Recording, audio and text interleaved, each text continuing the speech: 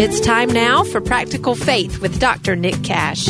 On Practical Faith, Nick provides 5 minutes of fuel for following Jesus in your everyday life.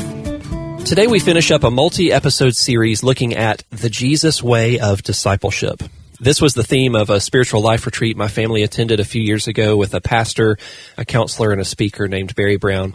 Now, if you're new to Practical Faith, I'd encourage you to go back and listen to the previous episodes on this topic by visiting liketreesplanted.com. That's where we archive our past episodes of Practical Faith.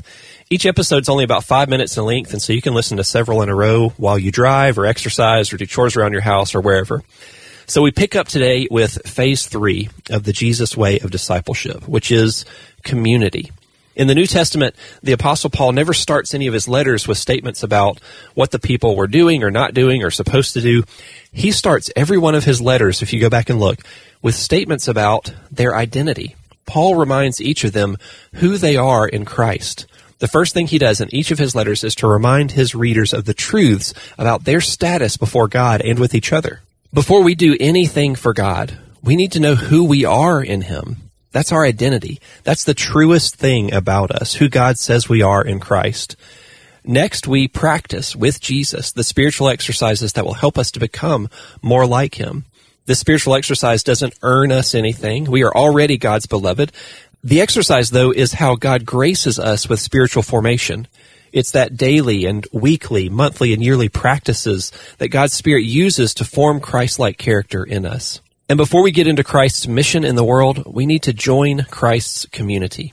At the core of any Christ-centered mission is the life of the community that is doing that mission. I mean, look at Jesus himself. He himself had a mission to serve the multitudes, but he pursued this mission in the midst of a developing community of disciples. Jesus spent much more time with the 12 apostles than he did with the multitudes. He invested far more of himself into community than he did mission, and that's actually how he accomplished his mission. In John 13:34, Jesus said, "A new command I give to you, love one another. As I have loved you, so you must love one another." John chapters 13 through 17 is one long speech of encouragement and purpose that Jesus is giving to his disciples. And the setting for this 4-chapter speech is that they're all in the upper room together, they're having dinner together, and this is on the night before Jesus would be arrested and executed. And these are some of Jesus' final moments with his beloved disciples. He's just instituted the sacrament of communion with them. He's just humbly knelt down before them to wash their feet in order to show them what true Christian service looks like. And then in these closing moments with them, he says, "Guys, listen, I've got an important mission for you all to go out and do, but our mission is only going to be as good as our love for each other."